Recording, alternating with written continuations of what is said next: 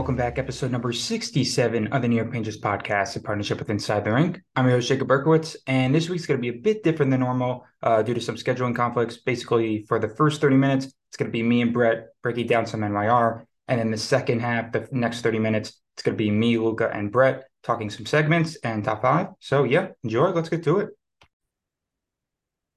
And we're back. Brett, welcome back. How's it going? It'd be a lot better if the Rangers would play with some heart, but at least we got rid of that Luca guy. He's just the worst, man. Well, No. this is actually in not chronological order because the Oh, so segments. we're Right, right, gonna ditch right. him. Oh, we're picking him up later. Oh, okay, cool. Exactly. The segments are Okay. after. All right. Well, Yeah. I'll probably explain this all in the intro anyway. yeah, that's all right. Too bad he can't be here. I always enjoy his perspective. Yeah. But yeah, I don't know. I'm just watching this team play right now. To me, it's the most scathing possible indictment of Gallant possible. It just I just tweeted this that he's like a kid. Even when the lines were easy to make, when he didn't have enough options to fill out the lineup properly, but it was very obvious where people should go, he still wasn't able to come up with the correct lines. So why should we expect him when he has so many options to actually get it right now? Like Hillary has dozens of possible combinations that would make sense. So he's like a kid in a candy store right now, and he cannot pick one.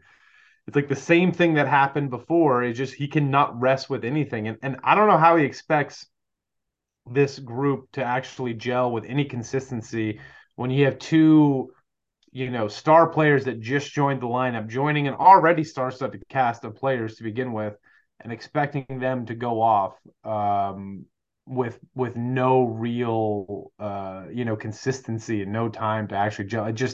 It boggles the mind, and I don't understand how he hasn't been scolded into getting a little bit of patience. It's shocking to me, actually. Yeah. I mean, with these next couple of weeks, this is the time to experiment.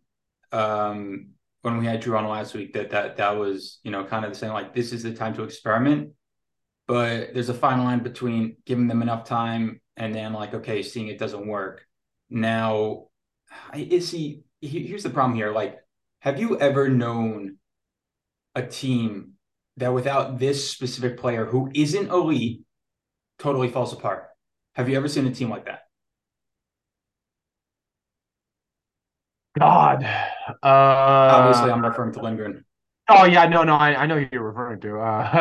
I don't even think it's just a Lindgren thing though. I mean, it definitely hurts us defensively. I mean, having basically 2 6 defensemen playing in the top, in the on the 16 man. That's tough, obviously. But it's not even just the defensemen that are rough. It's the overall No, team. it's the forwards, it's the wings. It's everyone, and it honestly it goes back to Glant again. It's a lack of structure and a lack of having his team prepared to actually play the team that's in front of him.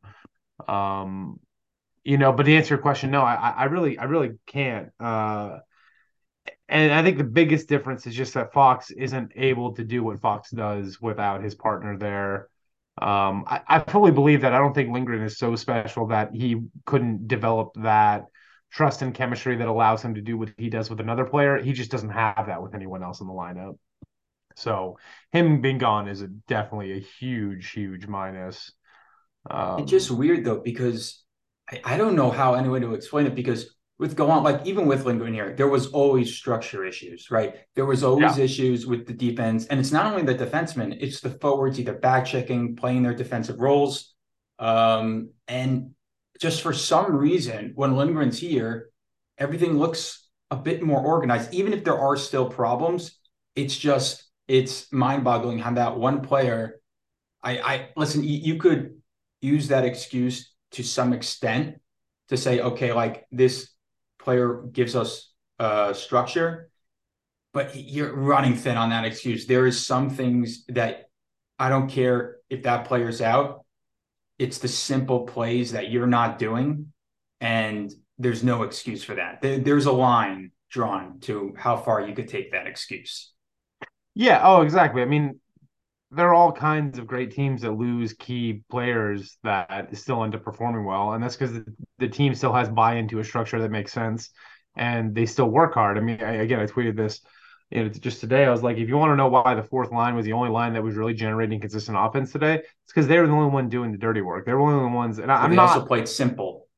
They played simple. That's true too, but they also just worked hard for it. And I'm not, the kind of Rangers fans that's always just like, you got to finish your checks, you got to go in the corners, blah blah blah. Like, I don't hate offense. I don't hate fancy offense either. There's time and a place for it. But three of the lines today were just kind of like coasting and waiting for somebody to make a special play instead of just like digging in and winning. And the only line that was consistently getting stuff done was the fourth line. Uh, your fourth line cannot be your best line in the game and you can win. That's why I'm not even that upset. Just like I felt like we didn't really deserve to win the Sabres game last night either, 2 nights ago from when the Sabres. Uh, we didn't play well enough. And like in that last minute, there was about like three high danger chances where they could have taken the lead with less than a minute to go. And I was like, they deserved it because we were playing the same way we played today. It was just like uninspired hockey.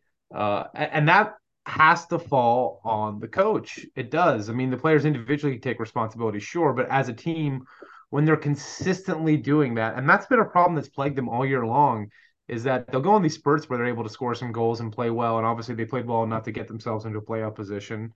Uh, but consistency has been such a huge issue for them. Even when they win a game handedly, sometimes it's like, yeah, they did that by having one great period or one and a half great periods. And so when you see that happening, when people just aren't working hard enough, when they're not winning battles, when they're not doing the right things, that is structure, that is coach, and success has kept the hot Gallant out of the hot seat, and I don't think he's deserved it, honestly. The problem with the other three lines, which I tweeted before, is that with the fourth line, they don't have the skill clearly. They don't have the smarts, but what they do is they play a simple game. It's either they dump and chase, pass it back to the blue line, they shoot it, crash the net. That's it. Basic stuff. Now, obviously, with your top three lines, they're more skilled. They could generate a lot of more creative chances. But when you're just as a whole missing that essence of basic hockey, you get too fancy, you overpass, you play the perimeter game. How many chances were the top three lines where they generated chances between the red dots? Oh my God. I mean, That's playoff hockey. You it, think in playoffs you're going to be able to play the perimeter game? That's the reason why Panarin struggled last playoffs. Now, obviously, he did. I'm not saying he didn't play. He played terrible, but I'm saying is that's the reason why he struggled at points because in the playoffs you can't play perimeter hockey. So I don't care how good our offense is in that regard when we can't generate chances there. Because when playoff time comes, the only one that's probably going to be able to is Trocheck. And hell, Tarasenko did it actually well tonight. But how's it? yeah, yeah. And I mean, I was preparing to rag on Kreider this podcast, and then he scores the game tying goal, which ended up getting us a point, which is funny. But I mean, his effort. I mean, that's plagued him his whole career. His intermittent effort. But and to your point about the perimeter game, I don't like that hockey even in the regular season. To be honest, it's a good way to put in a lot of offensive zone time. You know, but you develop almost no chances. Or what happens is everyone's on the perimeter, so you get one shot, no one's there for the rebound, and the team carries it out. And it's like, all right, well, what was that? What good was that minute of rolling it around the boards back and forth?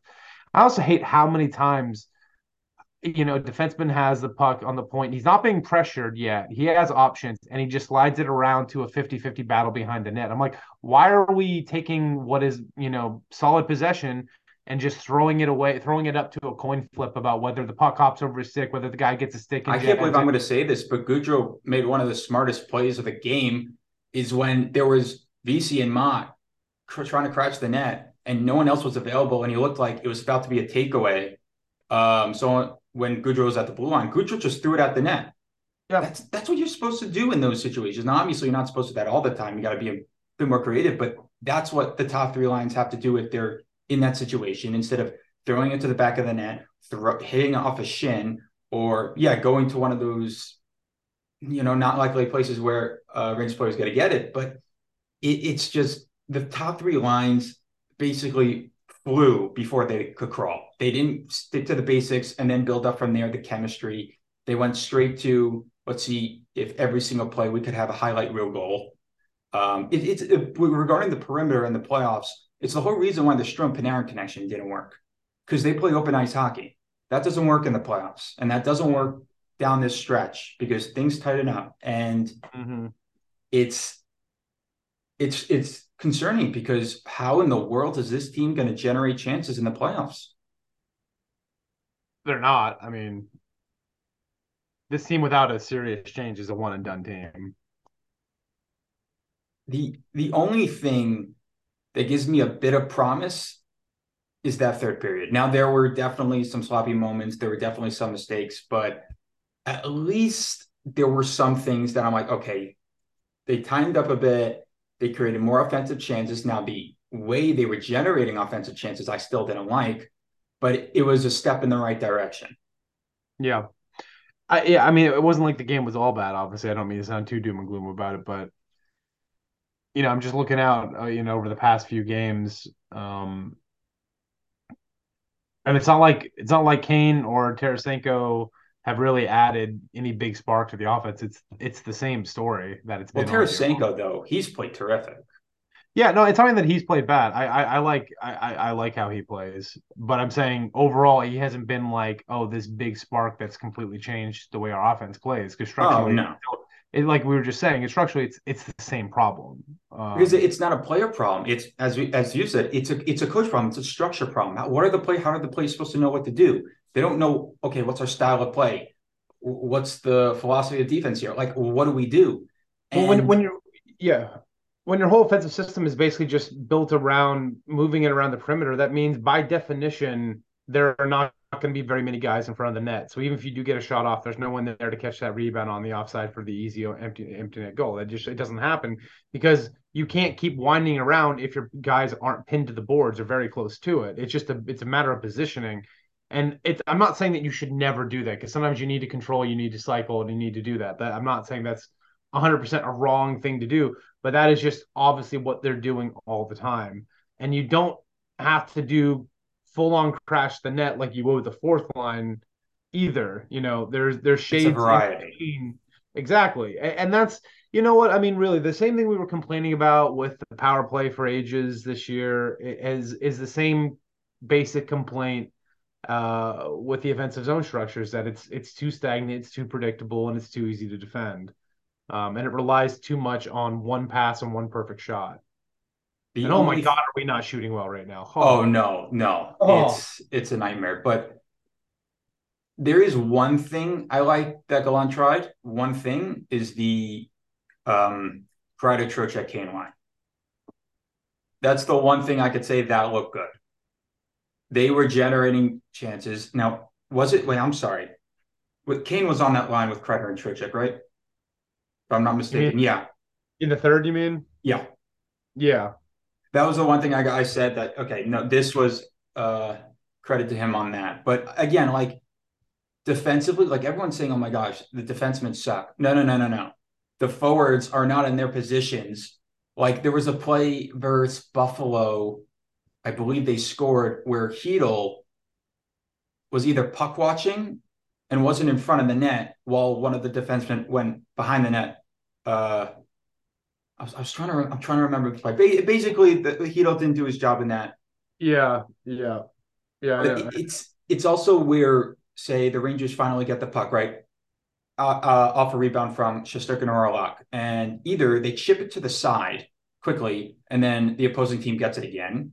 They take too long and they turn it over, or one of the wingers aren't in their positions on the sides, and they've already been either long gone or God knows where they are, and they can't Mm. pass it to them. And if they are in that position, they're not even prepared to accept the pass. It does. There's just the centers have been a problem also in the middle of the ice regarding defense. It's just so much basic stuff. Like if you were to tell me, okay, this team isn't the team that it is now, it doesn't have those names.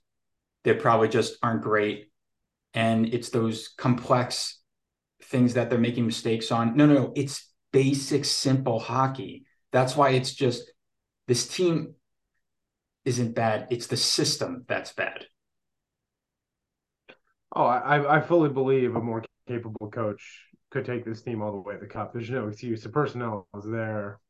I mean, one thing that I'm surprised Glant hasn't gotten on people about almost all year, but especially lately, um, just given the kind of the player that he was, is there's way too much stick checking. And again, I'm not somebody that's like hit the guy all the time, always take the body, blah blah blah. I'm not that sort of fan that wants to return to old school, bust them up sort of hockey. But God, we do not finish enough checks. And I don't know how many times there's plays where we get scored on where if one guy had just taken the body instead of trying to, always go for the stick check, we'd be in a lot better shape.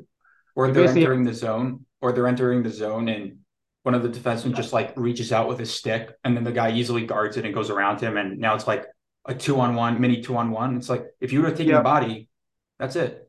yeah, it is. It's really like that when you say simple stuff that's being missed, that's a big one for me that I keep saying is that. And generally, when we get a little more physical too, it's amazing how much the ice opens up for us too, the other way. Because I mean, it's just the fact of stick checking. You six check somebody, and even if it works and you get the puck, that guy is still right there for the play. You hit somebody, you take him out of the play. Now you've got a second and a half advantage before he's back on the ice again, ready to make a play. And it's like you can start turning numbers in your advantage. That's how you get odd man rushes and things like that. Uh, Again, I'm not trying to say you need to turn into a total bruiser squad, but we're way too much puck watching, too much stick checking, No not initiative. playing hard enough, not playing physical enough, and that again, you can blame individual players, and I do, especially for some of them. But it's again, I'm just going to keep harping at it. If Gallant is not able to take this team deep into the playoffs, I don't know why he should have a job anymore because this team's way too talented to be a middling team. It's one thing if one or two players aren't doing so well, but if Yeah, the team as a whole isn't doing great, I get there are a bunch of things right now. There are new players, there's new lineups, Lindgren's out, but that excuse can only go to an extent. There are simple stuff in hockey that you yeah, just got to do. yep. Honestly, like everyone's saying right now, like obviously versus Pittsburgh, we only got 1 point, but versus Buffalo, we're like, hey, at least we got the 2 points.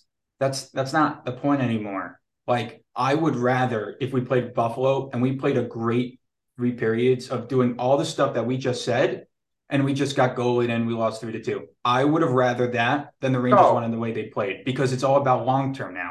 We want to make sure they're good enough so they're able to play that way in the playoffs. Who cares about squeaking a win game, what, 65? Nobody cares anymore. It's not about getting points. You have more than enough points. yeah. I mean, the only way this becomes a problem is if, and that's the crazy thing too. Like you look at our recent history and say we've not played well, and yet we still have won or tied and got a lot of points. Um, I mean, we'd have to absolutely just straight up shit the bed and tank in order to not make playoffs. So yeah, you're absolutely right. What's the Even if winning we did today or lose every getting game, it? we'd still actually, I believe. Oh, no, no, sorry. No, Go no, ahead. we're still statistically possible, but yeah, it's highly improbable. Yeah, I mean, yeah, you want to see the team playing well, and going back to your point earlier, it's like now is the time to experiment. Yeah, now's the time to experiment, but that experimenting is not just wildly throwing out different combinations constantly. The moment you think something's not working, changing it, changing it, changing it, changing it. The word experiment doesn't just mean to just throw shit at the wall and see what sticks. An experiment is something where you have controls and then you try to, control your variables so that way you can actually come up with some, conclusions to your hypothesis. That's the point of an experiment. You can't do that if you're constantly mixing up the lines all the time. And yeah, I agree. This is the time to figure out what works best. But give a line at least a full game or two before you decide that's not working, not a period and a half before it's all back to the blender again. That's not experimenting. That's just knee jerk reactionary garbage. And that's what bad coaches do. Well, here's the thing with that, though. Like, there's a certain point where if they're that bad, you got to change things. But the problem with that is if you're that coach, right? You see the first 2 periods and they're so bad, it's it's an absolute disaster. Obviously, the simple things are not happening. Like the basics, forget the chemistry, forget the extra stuff. So you're like, okay, there's no way this can work. But the thing is, they couldn't do the basics in the first place because of the structure, and that's why they're not doing it. But since the coach Yeah. doesn't see it that way, therefore he's looking at it like if anyone else would look at it without understanding the structure and everything, you'd see, okay, maybe even though it's only been 2 periods, okay, maybe it's just something that's not meant to be. Now, it's a bit different now than in like the middle of the season or the beginning of the season because now, like, okay, you give them time. But now I would, besides with Tarasenko and Kane, it just gotten to a point with other players that it shouldn't take as long anymore to develop that chemistry. And my God, if it wasn't for, I know it's just going to play versus Pittsburgh, but thank God we have hope with Shesterkin here. Like I'm not saying all doom because there is some time, and we literally saw last year that the Rangers turned on the switch at the playoffs. So I'm not saying everyone panic, it's over, but there's just so much simple stuff. It's Yeah, no, it'd be silly to act as if it's over and we're not going to do anything. And if I've given that impression to anyone, I that's not it at all. It's just that there's a lot of things that are really disconcerting right now, and a lot of things that you would hope would be a little bit more locked into the identity of the team at this point of the season, and that it's worrying. But again, this team all the way through the lineup can be a Stanley Cup team. Worse teams have won the Stanley Cup than this lineup. 100%. It's more now concerning of whether or not they're actually going to be able to put it all together. And I do think they're being held back. And I'm not even going to say his name for the rest of the podcast because I bitched about him too much. But they're being held back, and I hope that they can succeed despite that person I'm not going to name anymore. But yeah, it's not all doom and gloom. This team can turn it all around and go on an absolute heater and destroy any team, but not the way they've been playing lately, obviously. no. Um, Next segment, what do we got? I figured might as well just go over what line combinations you'd want to try out. Like, why not? Oh God, honestly, I don't even know anymore. I feel I like mean, it's gonna every combination is gonna happen anyway, but I'm just saying anything you want to see. that's what I mean. I do actually like Trocheck and Kreider playing together just because their speed and how they attack, I think complements each other well, even though they're kind of the same, not the same, but I think that makes sense to me. Um, I would like to see Kane on the first line with Zibby. I like to see what that looks like. Who would be But his wing though? fucking anybody doesn't matter. Really? Okay, so Not the fourth line. okay, Anyone, anyone, okay. anyone else you want? No, I'm not trying to be. I'm not trying to be gallant in No, I'm just not messing No, with you, no, but no, no, no, no. But I mean, honestly, like at this point, it's like, yeah, and here's the other thing too that's I guess a little concerning right now too is that the kid line hasn't really been that great lately either, which is obviously why he's been fine breaking him up today. Heedle has kind of regressed again.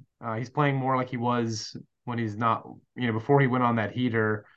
And now I'm like a little concerned. I'm like, did did Drury be like, hey man, you got to slow it down, or we're never going to be able to afford you? And he's like, all right, I'm a team player. I'll slow it down. No, but he seems like he's in a little bit of a rut again. He doesn't seem like he's as confident. He's not beaver tapping with his stick trying to get the puck. He's not making no his one's hungry plays. though. No one's like the fourth line. No, If they lose the puck, right? They're not. Oh well, we tried, and then skate back. The fourth line's like, no, screw you. Like we're gonna take the puck back. But yeah, like no, this is ours. Yeah, the top three lines are, oh, we tried. Oh well, next time. It's again, like obviously we don't on this podcast say, oh, it's all about grit, it's all about toughness, it's all about checking. And the yeah. funniest thing enough is that we're saying now the past 30 minutes, that's kind of what they need. They need that toughness. They need that edge. And it's just, yeah, I mean, listen, And the you don't need last gritty. You don't need gritty players to play that way. I exactly guess that's the difference is that some people want just those gritty guys in the lineup, and on the roster, but right. you don't need that. And many teams have shown that too, is that you don't need to have tough guys in order to play tough. You don't have to Right. have big guys in order to be a team that's tough to play against or that is feared to play against.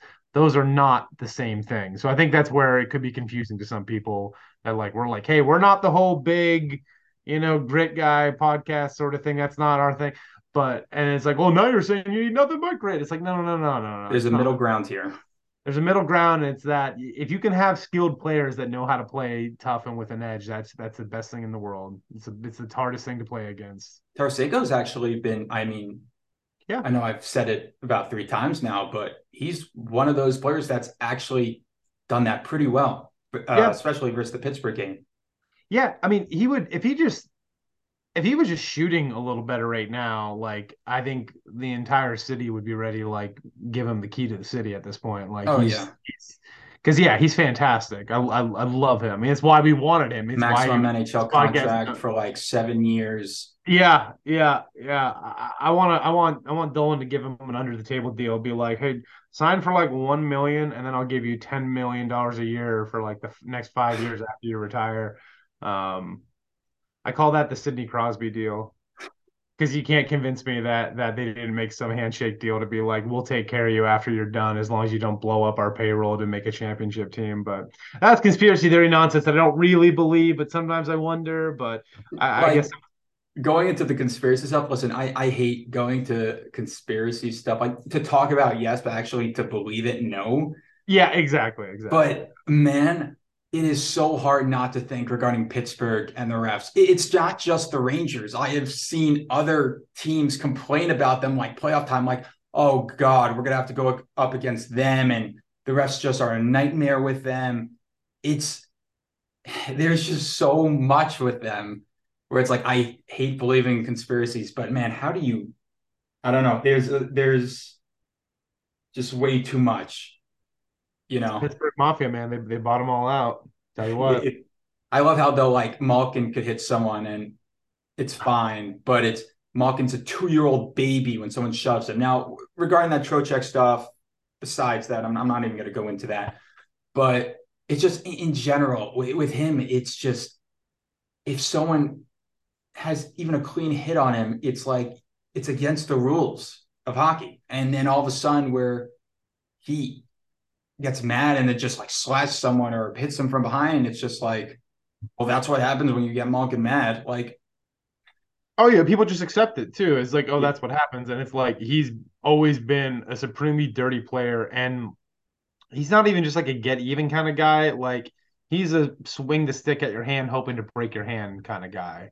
yeah. Like he goes hard in such a way that like he really should have been given supplemental discipline at many points. But this league is an absolute fucking joke, and it doesn't matter if you injure somebody or you're attempting to injure somebody.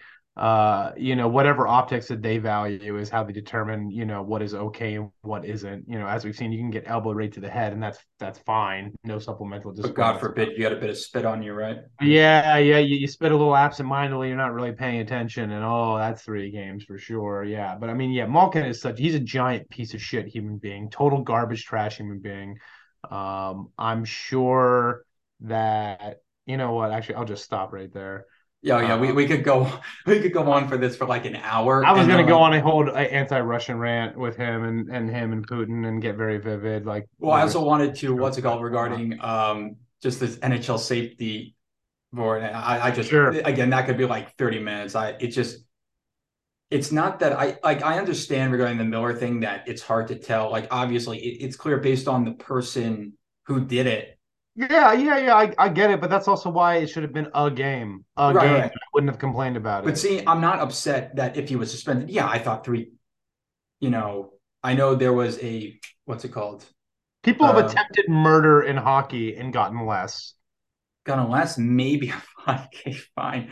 But obviously there was the past incidences where when people spit, they got 3 games. But I thought this was a unique situation where he should have got one or two. But that's not even the thing I'm mad about. It's just the lack of consistency when it comes to deciding the extremity of an incident and how long it should be for. Because you have things where someone gets elbowed in the head or slammed on the ice or cross-checked in the back of the head, and it's maybe not even a fine and nothing happens. But then you have something like that that's worse. How can you? It's a joke. It's an absolute joke. And What I else can hope, you? yeah, I mean, what else can you really expect when the league puts Big George Peros at the head of it? it's I a mean, joke.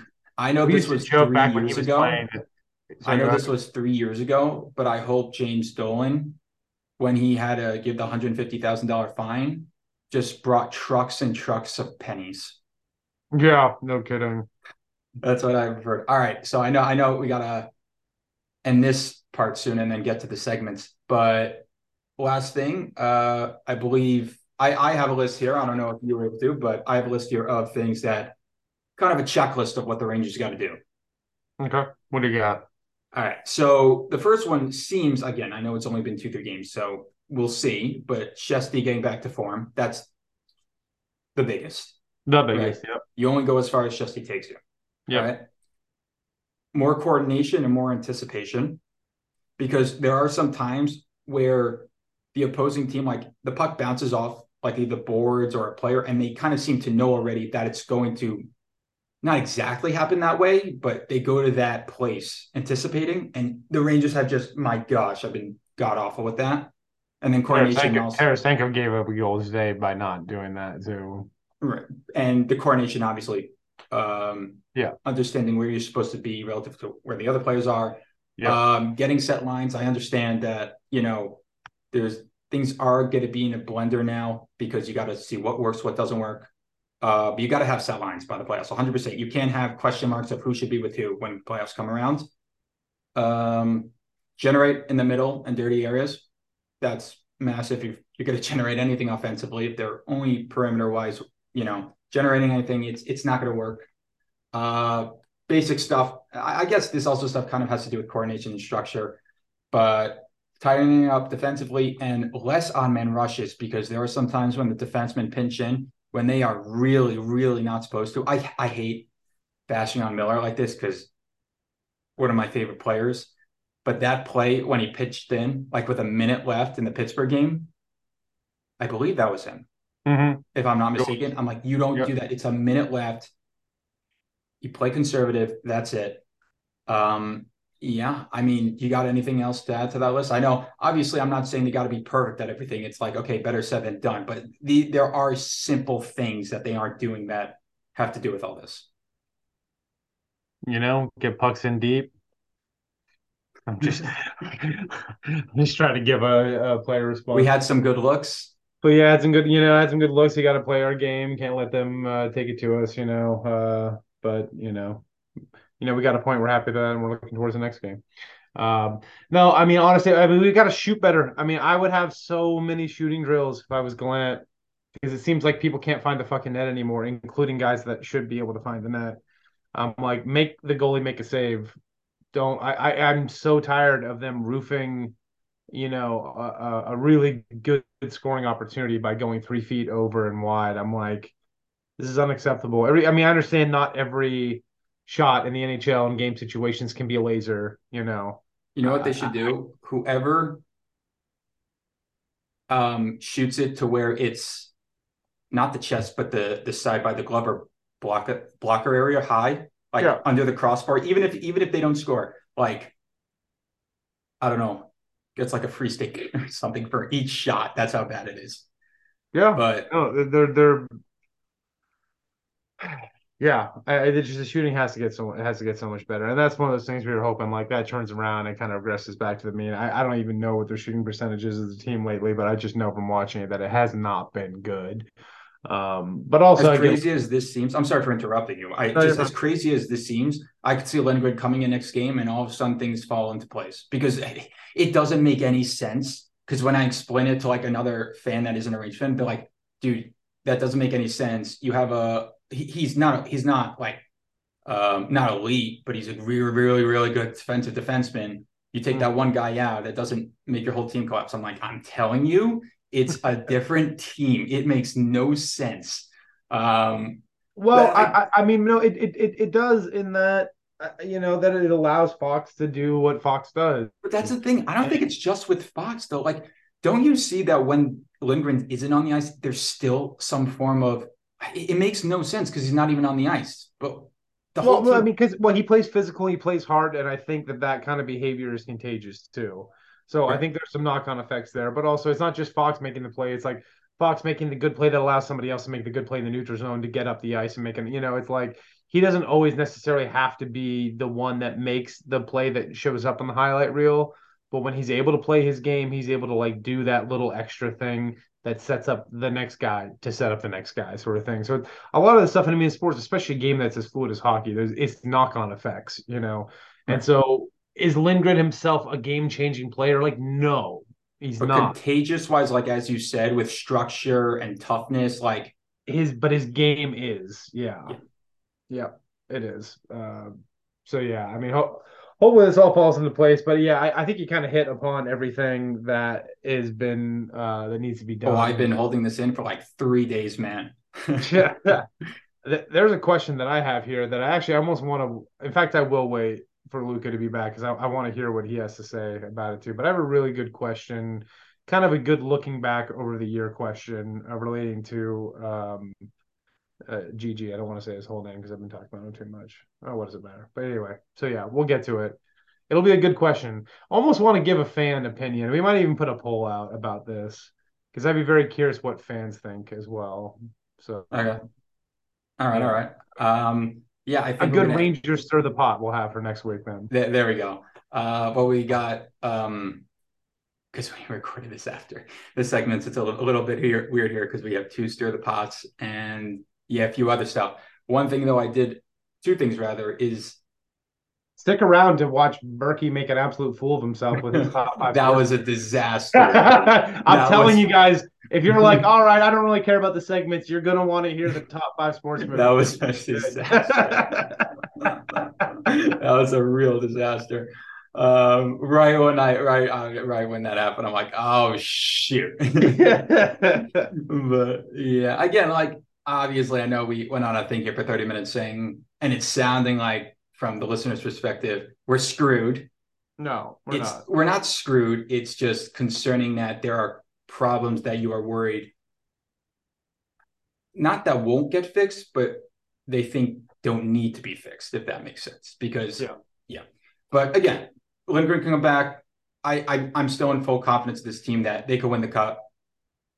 Nothing there, but it's just again, it's just a lot of stuff that got to be fixed. And I believe that's it. Luca's going to come on now. We're going to do the segments and top five. But yeah, we're going to transition here. Alrighty, we are back with Luca and Brett with for segments, guys. Yeah, let's get started. So I figured let's start with around the NHL. So, question for you both: who would you rather play in round one, Carolina or the Devils? And explain why. Luca, you want to go first? Devils, lack of experience. I don't know. I mean, they're super talented, and they do scare me. I'm not saying like they don't scare me at all, but there's a certain aspect of getting there the first time. Also, I feel like they don't have in any matchup the Rangers have a better goalie, but defensively and goalie wise, I feel like the Rangers kind of have the edge against the Devils. They might have the edge against both teams. Although our defense, obviously, the past 10 days hasn't really, you can't really count it because the craziness that's been going on. Um, yeah, I would say with Devils mainly just because also like it really juice up the rivalry again because the rivalry's been dormant for a little bit, and like not it's like still you hate Devils, they hate the Devils, but like it hasn't been Eastern Conference Finals since, you know what I mean, like since 2012. Like that was the last time they played, I think, in the playoffs. So like it's been about 10 years now or 11 years. I can do math. Since all of that happened. And yeah, I think that would be a really fun thing. But also like Carolina in a way wouldn't necessarily be the worst thing. I don't know. It's like I'm not going to really sit there and root for either. Whatever comes, just beat them.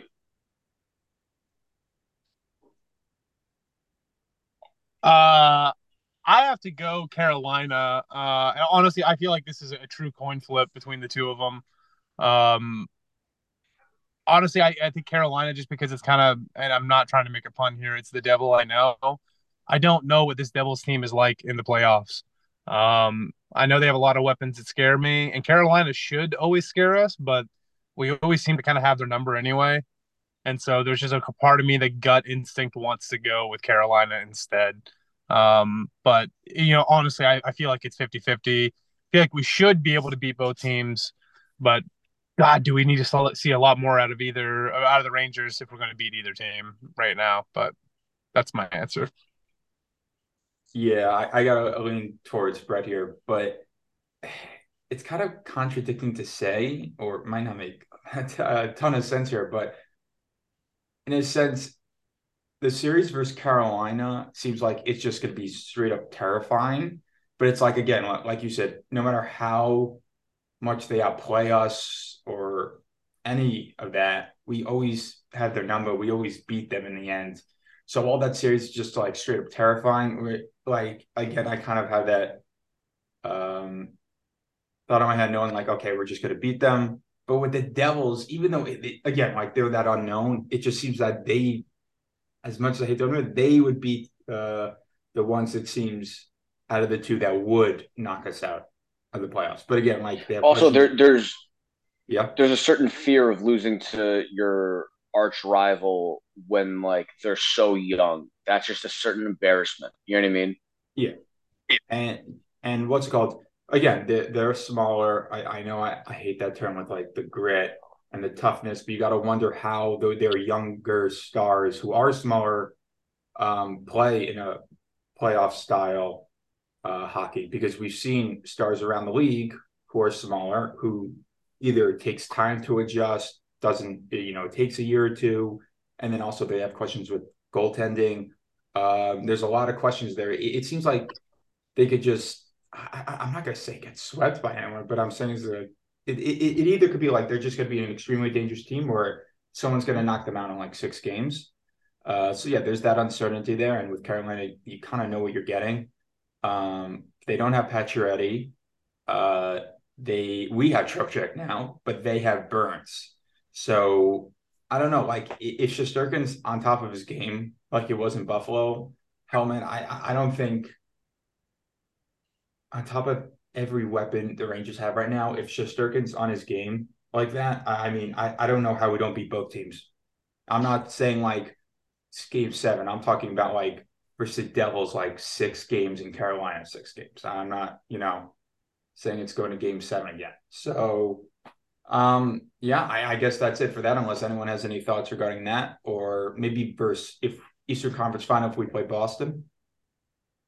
I mean, let's get out of the first round. Yeah, I don't that's even want true. to say ECF yet. Yeah, I don't you put that evil on me, Ricky Bobby. Well, wouldn't you though?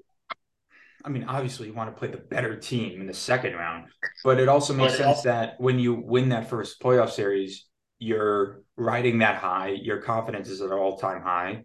You have you have more confidence. You feel that structure. So that's going to be when you're at your best. So I mean I'd rather play Carolina in the first round than Devils in the second. And maybe Devils just totally flop in the first round. I don't see it happening, but yeah. All righty. And also to mention, yeah, as you said, with the rivalry, imagine if they do manage to knock us out of the first round. Yeah. So yeah, that wouldn't be fun. Anyway, Why I would you even figured, say that right now? huh? Why Again, would you say something like that right now? I'm sorry. Give me a break here. Like we're all here at like 9:15 and Gotta throwing that around. Come on, screw daylight savings, man. That's all I have to say right now. it's the worst day ever. Screw daylight savings. We're recording the segment spit at 9:15 in the morning. God, it is hell. Um, okay. my apologies for that. um, stir the pot. Anyway, okay, this is either going to be one of the worst ones or one of the best ones. But again, I did this one at like 3 in the morning, so why not? McDavid plays a whole regular season with a wooden 1980s stick. How many points does he get? Uh, are the goalies wearing the same pads from that era? No. he scores 100 points. He's on pace for like 160 right now. But remember, It's like I'm subtracting 60 points. Like that's still right? a No, no, no. lot. I get it. Um, it doesn't have that curve though. Remember, he can't lift it up or anything. It's basically gonna be like Wait. You said what era stick does he have? 1980s. Okay, well he has a curved blade then still. Oh, Yeah, not he curve. has a I'm curved sorry. blade. They have curved blades. Right. No, Yeah, that's what yeah, I curved. meant. They have 50s. Yeah. Yeah. Because that definitely changes it. If you're going like old school 1950s straight blade wood stick versus like an 80s Sherwood, those are two totally different numbers. So I just want to clarify which one No, you no, no, yeah, actually. yeah, yeah. No, I Straight got blade. actually mixed up here. Okay, no, no. I did mean 1980s where it does have a little where it does have that curve. Okay, Um, but zero flex whatsoever. yeah, You're zero. yeah, the ice will flex more than the stick. Yeah, honestly, because so much of his point producing ability has not, unlike Ovi. Like if you said Ovi, I'm like Ovi scoring 4 goals. That's why because like his weapon is completely removed. But that's not how McDavid scores goals or or gets assists. I mean, it's his lightning feed, it's lightning speed, it's his great hands. So I'm he's at least still a point per. I'm going 82 points. Yeah. Okay, so let's say because that definitely ended quicker than I thought. So let's say if it was a 1950 stick. I would if it was 1950 stick, I'd go point per game because like all of his stuff is like skating. Like he gets into positions. Now, granted, maybe he can't control the puck as well because of that situation. But I feel like if he grew up playing with that stick, then he would know how to like operate with it. All Like I know is I'd dock up. I would make it a point per game. He's 82. all I know is like if you're saying a point per game, let's say what he would score like 20 goals because probably he would have to heavily rely on assists. Like Yeah, maybe 15 of those goals are tap-ins and five are like deking out on breakaways. That's it. yeah. He's gonna score a lot more backhand goals though. I was just gonna say his backhand would be Oh, right, fucking right, right. unbelievable, probably. Yeah, his backhand, all of a sudden he's like, damn, like yeah, we took that away. He didn't score as many goals like straight on, but fucking scored 28 backhand goals this year. Menace, like I could see that happening. Yeah, like one was from the blue line. Yeah, exactly. Yeah, I don't know. I mean, the thing is it was with his speed, with his hands, with a straight bladed stick. Boy, that really starts to take away stuff, and I think I'm gonna go under Luca there. I don't think he'd be quite a point per, but he'd be sitting at like, I mean, not much less. I think honestly, 65, 70 points. Just because, Yeah, yeah, it's something like that. have either you ever played with a straight blade for any amount of time? Yeah, it is. I'm. But my You backhand know, third I was don't sick. think. I don't think so. Yeah, it changes how you play and control the puck to such a degree because it's like you're playing patty cake. It's like Yeah, you can't really truly corral the puck. You can't. No one can see the hand motions I'm making right now. And that's fine. But yeah, I think it's. I think I it's. did. They were beautiful. Thank you. You can't really like. I mean, you can roll your wrist, but you can't do it the same way. It's like the puck wants to just hop off, so you end up being way more just bumping the puck along in front of you. It's not fun. So I think that would really hamper him. But then again, is he the only person in the league doing this, or the whole league is converted to this? No, no, only him, only him. Okay, yeah, then yeah, straight blade. I'm going like yeah, I'm going 65 points is what he gets. Yeah, I played a game with the All flat blade once, and yeah, man, did I probably shot more backhand shots in that one game than I probably did my whole life. Because that's all you can do. There's nothing really much else. Um, my dad has a funny Imagine story. being. Yeah. My dad has this funny story. The first time he played with a curved blade because he'd grown up playing with a straight blade. The first time he did it, the first shot he took was just a wrister, and he put it up into the balcony of the arena because he was so used to the wrist action that he had to use to get the puck up that by the time he had a curve blade, he was just sailing him like 30 feet in the air. That's funny.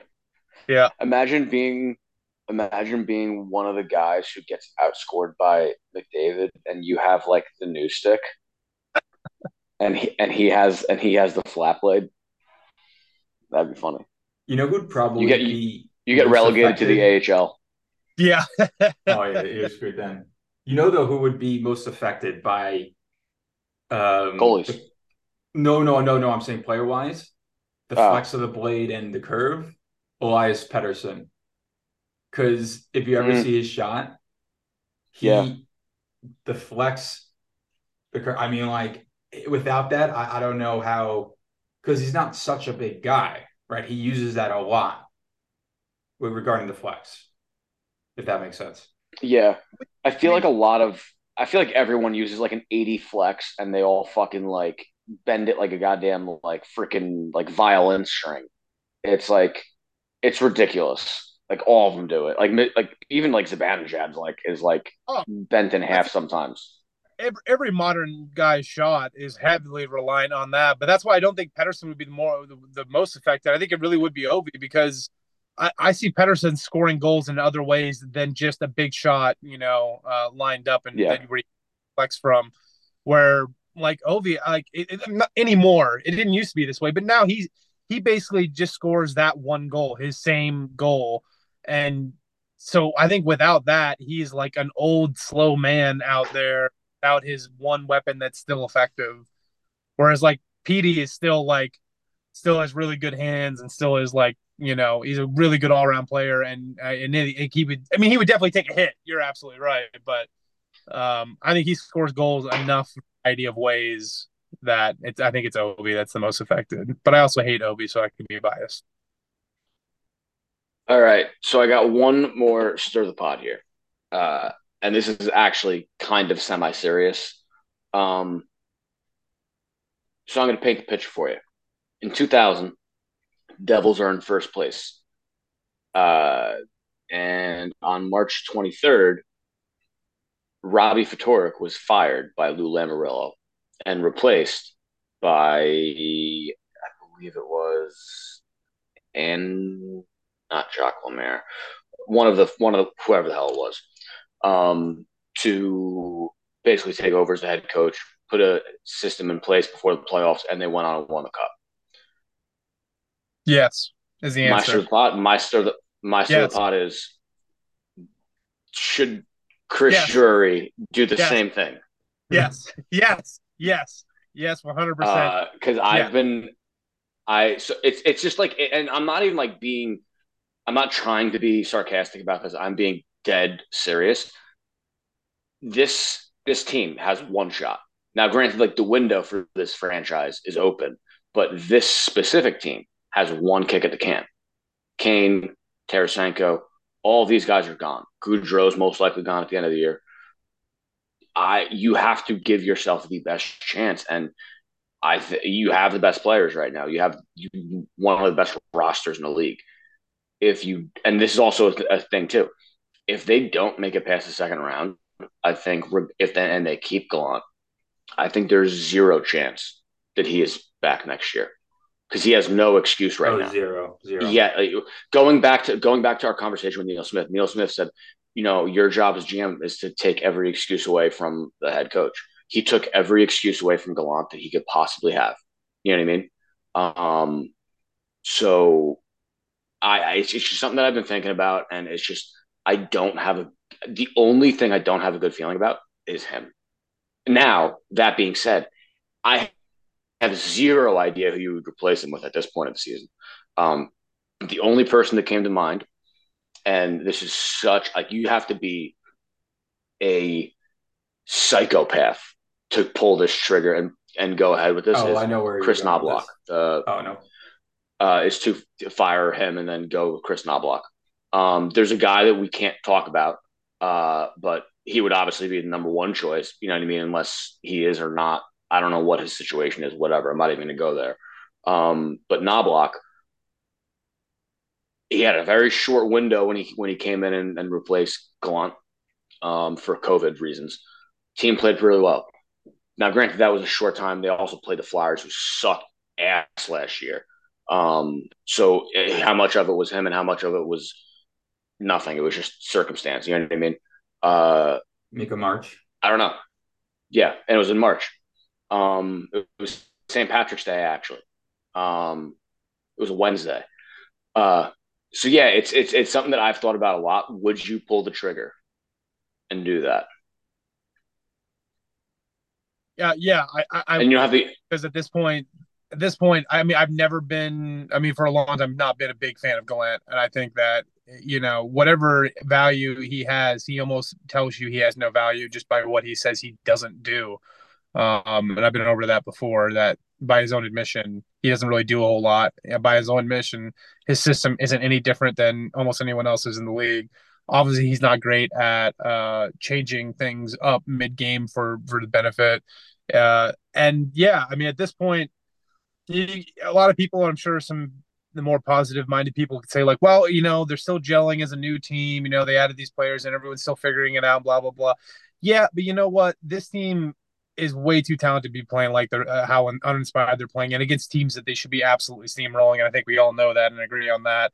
So to me, there's no more scathing indictment uh, of Gallant right now than the last few games.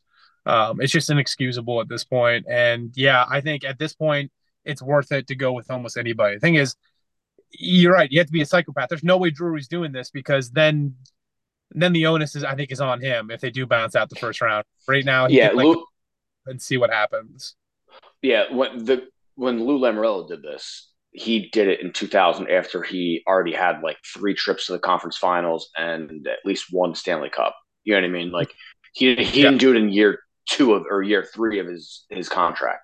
yeah, So it's he's not going to do it. I feel like the earliest he would do it is at the end of a short playoff run, which unfortunately means that this was all waste. yeah. But that's neither here nor there. Wait, so Brett, who did you Berkey, say you were replacing with? Oh, honestly, anyone at this point because I know that Gallant isn't going to do anything. There's nothing of value that he adds. So anyone is fine. I don't care. Bring up Knobloch, that's fine. Fucking Mike Kelly. Boudreaux is just an analyst right now. Fucking throw him in the mix. Why I not? was thinking about him. The only thing I have regarding him though is that it could have just been when he was with that team they were known to stink in the playoffs. But correct me if I'm wrong. He was never good in the playoffs ever. No, but neither was Trotz until he won a cup with Oh, you fair know enough. Fair enough. with you know Yeah, what I mean. He won it pretty old. Right. I don't blame him for the playoff failures like of the Capitals of all those years. I mean, he took that team to the playoffs, and they were a strong team even in the playoffs as well. And sometimes you can do everything right and not get the result you want. That's the nature of sport. So I don't blame him. I think he's a solid coach. And you know what the thing is? I know he actually has a system. I can look at it and define it. I mean, Gallant, I still don't know what the fuck we're doing half the time, and it doesn't make Well, sense. this is the interesting thing about Boudreaux is like he jumped into Vancouver last year, and then they had immediate results. Yeah, Now, granted, they didn't make the playoffs, but like they had a nice run at the end of the year last year, especially to the point where they hired in the regular season. Obviously, that was a complete shit show. What happened during this season? Uh, but yeah, it's I don't know. I also think that it's actually not out of the realm of possibility if the Rangers lose, say, all 3 games to the Penguins this week. What the hell's the NHL schedule like? I know we always complain about it because it's bad. Dude, it's rivalry week. Get used to it, Oh Berkey. my! You want to see the schedule for the next 2 weeks? It's ridiculous. Pittsburgh, Washington, Carolina. What the hell? This is. Oh my gosh! I'm Yeah, I'm just saying considering. that timeline wise, at the end of the next week or two, March 23rd was when Lou Lamoriello pulled that cord in 2000. We have Pittsburgh 3 times and Carolina twice in that time span. I'm just saying, like, you know what I mean? It's not out of the realm of possibility if they play like shit in those 5 or 6 games, that something happens. That's Yeah. a very realistic situation. You also got to look at Anyway, yeah. I just want to sorry. mention No, no, one no, sorry. thing. No, it's all good. I Yeah. just want to mention one thing that you also have to think about Chris Drury. Now, I don't think his job is he has a hot seat yet, but we have to remember though how he came to be in this position, which was someone got impatient and Yeah, wanted changes. So he's got to look for himself. Hold on, like, I see that the coach over here is not doing great, and then this is our only chance. I obviously It could also be Glenn Sather from the top, who's just like, he like whispers in his ear. He's just like, honestly he's a Glenn Sather guy, so I don't want to get into him because that would take a whole hour. But and obviously I mm-hmm. know we got very limited time right now, so We should do an entire episode during the summer where we're all smoking cigars, and we do it. It's a Glenn Sather podcast. Yeah, I don't know if I'd change coach because how far it is in the season. It's just though you look at the defense. I know Ligren was out, but it doesn't matter. I know he's called the glue, but defense cannot be that sloppy, messy, lack of structure. It's the National Hockey League. I get you're running through some. It's been that way all season. It's been that way all season. It's not just the last 2 weeks. True. Yeah, you're right. Although it has been a little bit worse with some things, but yeah, it's just it's bad. It's really really bad. And the problem is the substitute, and is it enough time? But it's look, there's a reason why it's called Stir the Pot. Just wanted to get you guys thinking chaotically this morning. Right. Just one more thing though regarding I realize, because what I've said before regarding Chris Drury is that it's possible though that he doesn't fire, because what happens is what happens if he does fire someone, him now, he brings in another coach and they lose in the first round, right? Yeah. That really screws him up. While he can say though, if they do get screwed up by if they do lose in the first and second round with Gallant, he can then say, now hold on, let me get another coach, let me try someone else, and then get another kick at the can. But anyway, we gotta get this rolling here. So Luca, all you. All right, top fives. So since today's Sunday, the Oscars are on tonight. I figured we'd do a top 5 sports movies. Now, obviously, like, can't really do top 5 hockey movies. I mean, we could, but I feel like we'd be running pretty thin at number 5. Not a lot of hockey movies out there. I mean, there is, but I wanted to make it more expansive for everyone. So top 5, mine number 5 is going to be a movie came out a few years ago, Ford versus Ferrari. That movie, absolutely, it fucks. That movie is awesome. It is sick. I don't know who directed. I think it was like Michael Mann, but it was a sick movie. Just like from beginning to end, it is such a fun movie. If you haven't watched it, go watch it immediately. It's so much fun. It's funny. I had Ford vs Ferrari, and even though I think it's a better movie than the one I'm going to list, my number 5 is an F1 movie called Rush, about the season of competition between James Hunt and Niki Lauda, one of the best F1 drivers of all time, directed by Ron Howard. And it is just one of those, just so much visceral fun. Like every scene in that movie is vital to the movie and is like fucking captivating. And I love watching it. I've seen it like 10 times, and just talking about it, I'm probably going to watch it again. But while I think Ford vs Ferrari is like a better movie overall, I enjoy Rush on such a visceral level that's my number 5.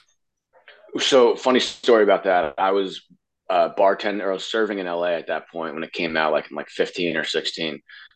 And the guy who did the sound on the movie, not the score, but the sound, like came into my restaurant like on opening night or opening day, wherever it was, and just sat there with his buddy and had like 4 bottles of wine. Like They got absolutely blasted. And he was the coolest guy ever. He was so much fun, but he did all the sound on the movie. And they were having a day. Nice. Okay, so before I say my list, one is that I'm going to get a lot of Berkey's already making apologies. Oh yeah, big time. Because I also made this list at 3 a.m. last night, and I'm like, I'm missing 1 or 2 big movies. And after this pod, immediately I'm gonna remember that. I'm like, ah, shoot. So, because yeah. Anyway, yeah, I'm forgetting two. So if you say these two, I'm like, oh, it would be instead of number five. But five was just basically The Blind Side. Okay. That's just hear me out because I know I'm forgetting one or two, but basically, yeah. I watched that when I was younger. The Blind Side was really good. Um, some with some of these movies, obviously, either it's a documentary or it's based off a true Yeah. story. But if it's one of these type of movies, you got to have a balance between the emotional aspect of it and the actual sport aspect of it, which they did Yeah. to some degree pretty well. Um, Again, I know I'm forgetting two that would be easily in the top five. So let's just immediately go to Luca, and that's it. Number four for me is going to be Creed.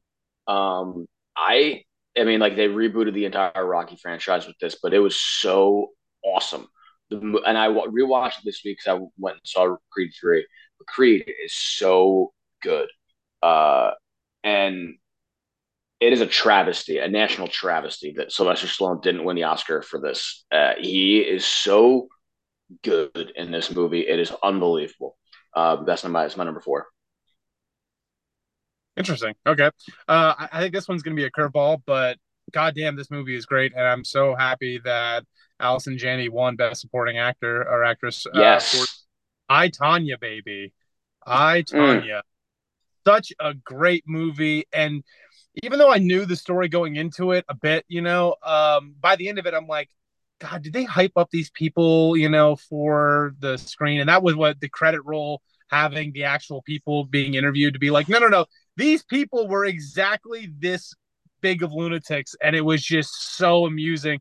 But that movie is so entertaining. Everyone does a brilliant job. But I love Allison Janney. She's one of my favorite actresses, and I was so glad when she won for that because she So deserved good. it. Number four, I, Tanya. Oh, for uh, sure. I'm already seeing the theme here regarding your lists, and my God, I'm gonna get roasted. Can't wait. Absolutely demolished. All right, what do we Okay, got? okay, okay. Number five, number four is Miracle on Ice. That's it. Don't know No, what else. that's like That I'll I take that mean, that's one. a yeah. Oh wait. Um, I'm sorry. That was not. I'm sorry. That was not number four. So shoot. Spoiler alert. Number four was I feel like that was gonna be much higher for you. Yeah. no. I read it wrong. Number four was Dodgeball. No, great movie. That was a great movie, but I'm saying like That's with a the theme great. of what we're doing here, it sounds like more serious movies, and I just Oh, feel the oh opposite. no. I'm gonna switch that up real quick for you. Okay, My okay, number good, good, three is good. See how it pays my off number for him. three is yeah. My number three is A League of Their Own. No, Absolutely. how dare you take that from me? All right, go ahead. I know. I'm sorry. Yeah, it's just A League of Their Own, man. Tom Hanks is so funny in this movie. It makes you piss your pants. Um, it's one of the most quotable movies. I am distraught that they tried to reboot it as a TV series on Amazon, and I watched I think 9 minutes and 47 seconds of it and then just stopped. But yeah, it's a classic. If you haven't seen it, watch it immediately. A League of Their Own is the best sports movie ever made, and I will fight anyone to the death on that. Whoa, whoa, whoa. I think a lot of the reason why it doesn't get the respect it does is honestly because it's about girls. And yeah, I'm gonna fucking go there because it really is. I've heard people say that like, "What's with girls baseball?" It's like, have you ever watched the fucking movie? It's hilarious. It's touching. It's a great fucking period piece too. Everything about that movie is a fucking 10. There's So not a good. thing wrong with it. Yeah, no, it's absolutely brilliant. So yeah. Anyway, my number three is Moneyball. Um, that's one of those movies. I think I've seen that other than one other movie on this list. I've seen that movie the most of almost any movie I've ever seen in my life. It's just Oh, that's so the one. That was the one. That's the one I was. Brad is just like incredible. Like every line he delivers is just like it's just incredible. I don't even know how else to describe it. It's just the most watchable movie. I know some people don't like it because it leaves off a lot of key players that were really big in that season for Oakland. But that's the thing, like it's a movie. It's not meant to be it's not meant to follow 25 players around. Like it picked the people it picked that had a compelling story that did impact that team in that season. It's like it doesn't matter that Mark Mulder wasn't talked about in that movie. Some people go like, "What a bullshit movie! Didn't even talk about Mark." I'm like, "Who gives a fucking shit about Mark Mulder? That's not the point of a movie, you idiot." Is the movie like unbelievably entertaining? Can you rewatch that movie over and over again and still enjoy it? Yes. Number 3. It's Okay, great. so for the record, Moneyball was the one I forgot. So just put that to whatever one you want. Nope, you have The Blind Side above Moneyball. Yeah. Yep. Oh God, this is gonna be like I think insult on the wound here. Number 3, just because I did watch this movie a bunch of times when I was younger, so there's probably that nostalgia there, not just because of the quality of the movie. Was Happy Gilmore? That's why are you upset about that? Because I'm regretting Moneyball now. You're saying it like you're embarrassed. No, I'm upset that I forgot Moneyball. I'm really upset about that. Anyway, no. Oh. I think you're ashamed of Happy Gilmore, and you shouldn't be ashamed of Happy Gilmore. No, I'm not. I'm not ashamed of Happy Gilmore. I was just thinking at the same time regarding Moneyball. I'm like, how did I forget in sports movies top 5 Moneyball? I don't know. But anyway, yeah, my number 3 is Happy Gilmore. Just flat out hilarious, and a lot of memes were born from that movie, to say the least. Yep, phenomenal. All right, number 2 for me is Rocky, absolute classic. It's like redefine the entire sports movie genre in the best ways possible. Amazing. The original. That's my number 2. It's a good one. It's a good one. Rocky is that was right on the end of my list. I think even though Rocky 1 is definitely like the best movie, I think Rocky 4 is still my favorite just because the whole Ivan Drago Russian Soviet storyline is just so much fun. But goddamn, anyway, it's ridiculous. Oh, I remember like the quote, like he's cut, the Russians cut, like that's like, yeah. And of course, my favorite, if he dies, he dies. It's just the best. It's great. Anyway, my number 2 is Miracle. I've seen that movie a million times. A really special moment for me in the theater. I watched that movie with my uncle. And he worked with Herb Brooks back in the 80s when he was a coach for the Rangers. So at the end, I remember looking over and he was real teared up about it and whatnot. And after the movie, asking him questions about what Herb was like and what was like working with him was just like a really cool experience. Just a fun memory that I have with that movie. But I get chills every single time I hear Al Michaels say, "Do you believe in miracles?" Every time I watch that movie, and I've seen it so many times, I still get chills down my spine every single time. So great movie. Yeah, my number 2 is, well, I said this a bit earlier because I read this wrong. My number 2 is Miracle on Ice. That's pretty much it. And great movie. Obviously, I wasn't born when it actually happened, and I know this is not a documentary of it, but it was, from what I've heard, it because of the Cold War and because everything that was going on, it was just a bunch of college guys being a team that was the equivalent of a professional team. It's just ridiculous. I actually watched the game a bunch of times. And one question, I know that we're cutting short on time here, but one question: why did Russia? I can't understand this to this day. Why did Russia change goalies? Ben Tretiak, yeah. I mean, that was probably, if you were going by controversial decisions in sports history, like benching Tretiak was probably one of the biggest because he was the best goaltender in the league by far. But he let in a real softie, and I think the coach. You're giving the USA hope like that? I don't know, man. Because that shows you're afraid of losing to them. And if the American team had any thought at any point where they really had a chance to win, I know you ask them and they'll tell you we always thought that we could win, but when that really solidified, it must have been right after that, because that showed that Russian team had a weakness. They could be beat. I never understood that to this day, why he pulled him. I don't care if he let up a half court shot, that if it was a half I ice think shot. I think it was a combination of it was a real softie that he let in, and I think it was a message to his team of like, I don't fucking care who you are. Get out there and fucking beat these people. I think that was the idea behind it. Obviously, I think it was a massive mistake, and I'm sure he probably does now too. But I think that was his logic at the time. Is he saw his team not playing up to what they should be doing. He saw his goalie let in a softie, and he was like, I need to shake this team and kick this team in the ass and get them moving, and that's why he did it. Right. Yeah. I don't get it, because you're playing an underdog team that the whole arena's, hyping behind, and you want to give them that hope and show them that you're so much scared of them. You think they could beat you. It's beyond me why he pulled him. But anyway, I was like 40 years ago. So, all right, we'll go. All right. My number one is going to be Happy Gilmore. And I say that fucking proudly. I say that with no, it was the Moneyball that I was upset. Happy Gilmore was a terrific movie, but no, it was the Moneyball. So it's okay. You're ashamed. You're ashamed to like comedy. You're like one of those Oscar highbrows. Well, no, when you guys talk about all these serious movies, and then I come out with Happy Gilmore, it's not regarding the top 5 of sports anymore. It's regarding the theme of the list.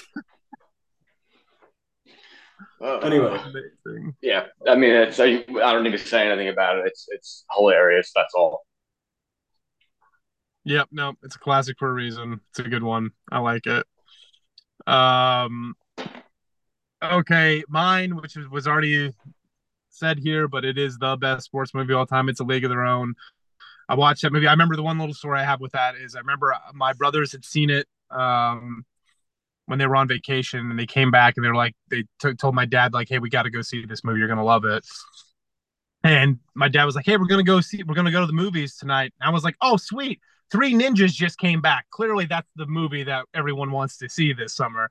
And then they're like, no, it's A League of Their Own. I was like, what is A League of Their Own? I was like, oh, it's this movie about, World War II, women's baseball. And I was like, I don't want to watch some girls' baseball movie. So I watched like the first 20 minutes, like as a kid, just like my arms folded, like being like all pissed off. Like, I'm going to purposely hate this movie. When you like want to hate something. Yeah. That was how I started watching that movie. And by the end, I was like, okay, that's like the best movie. That shows how good of a movie it is. That shows how good of a movie it is even when you're going in there to hate it. Even when you're going in there to hate it because you didn't get to see the movie you wanted, Three Ninjas, which I'll admit now is a far inferior movie to A League of Their Own. But I was a kid and that movie had karate in it, so I wanted to see it. Wait a minute. That's your number one, right? Yeah, League of Their Own, yeah. Okay, unless I spazzed out. You did. Which I 100% did. Well, going to the thing, my number one is Rocky. Did you not have Rocky? No, I didn't. No. Okay, fine. All right. Fine. Yeah. Cool. I can't really talk because I forgot Moneyball. It would have been number 6. It would have been number 6 on my list. I debated it. I decided that even though I think Rocky is a more important movie, in many ways it's a better movie, I just personally enjoy watching Rush more than I like watching Rocky. No, 100% fair. 100% fair. But Rocky is amazing. I love Rocky. I love the whole series. I've seen it many times. Even the reboots are all great too. I'm not trying to. It would literally. There was 4 Rockies made. That was it. There was 4 Rockies made, and now 3 Creeds made. That was it. There's no other movie that exists about Rocky. What about you mean you're gonna forget Tommy the Machine Gun, which is like the best nickname ever, though, right? Tommy the Machine Gun. It's Tommy Gun, but Tommy the Machine. It's like there's like that works on like 4 different levels. Oh gosh, there was only 4 Rocky movies. That's it, and then the Creeds. I didn't see. What about Balboa? Does that count? Oh God, just stop. That's torture. That's straight up. You put a golden franchise like that. The poor thing. I was concerned about putting Drago in Creed 2 because now you don't have a hyped, no, I'm not going to say villain, but a person for him to fight against in 3 as much. You should probably have put his friend at 2 and Drago number 3. But apparently I'm wrong about number 3, that it's fantastic. Obviously, look into spoiler alerts. But Creed 3 is so much better than Creed 2. That's all I got to say. Okay, because the one thing I was worried about, because they put Drago in the second one, I was worried the person he's fighting against in the 3 isn't as much hype. But okay, fine. I thought Creed 2 was complete shit. Really? Okay. Fun. Yeah. Yeah. Number one for me is Rocky. It's a very special thing when in number one and number two, where when he's fighting Apollo Creed, where you have still respect for his opponent like that. Because in a sense, a lot of times they want you to hate them or they want it to make a pitiful story, but still he's like this villain. But like with Rocky, you still had respect for the guy. But again, you were still rooting for Rocky, where Apollo said, like, I won, but I didn't beat him. So yeah, anyway, that had a whole different aspect of him. And then Rocky 4, it was just incredible. Just absolutely incredible. I gotta get out of here, boys. Yeah. Anyways, all right. I think we're done with our list there. And unfortunately, it is on recording that I forgot Moneyball. But anyways, I think we're gonna end it off here. And all right, take it easy. Enjoy the game tonight.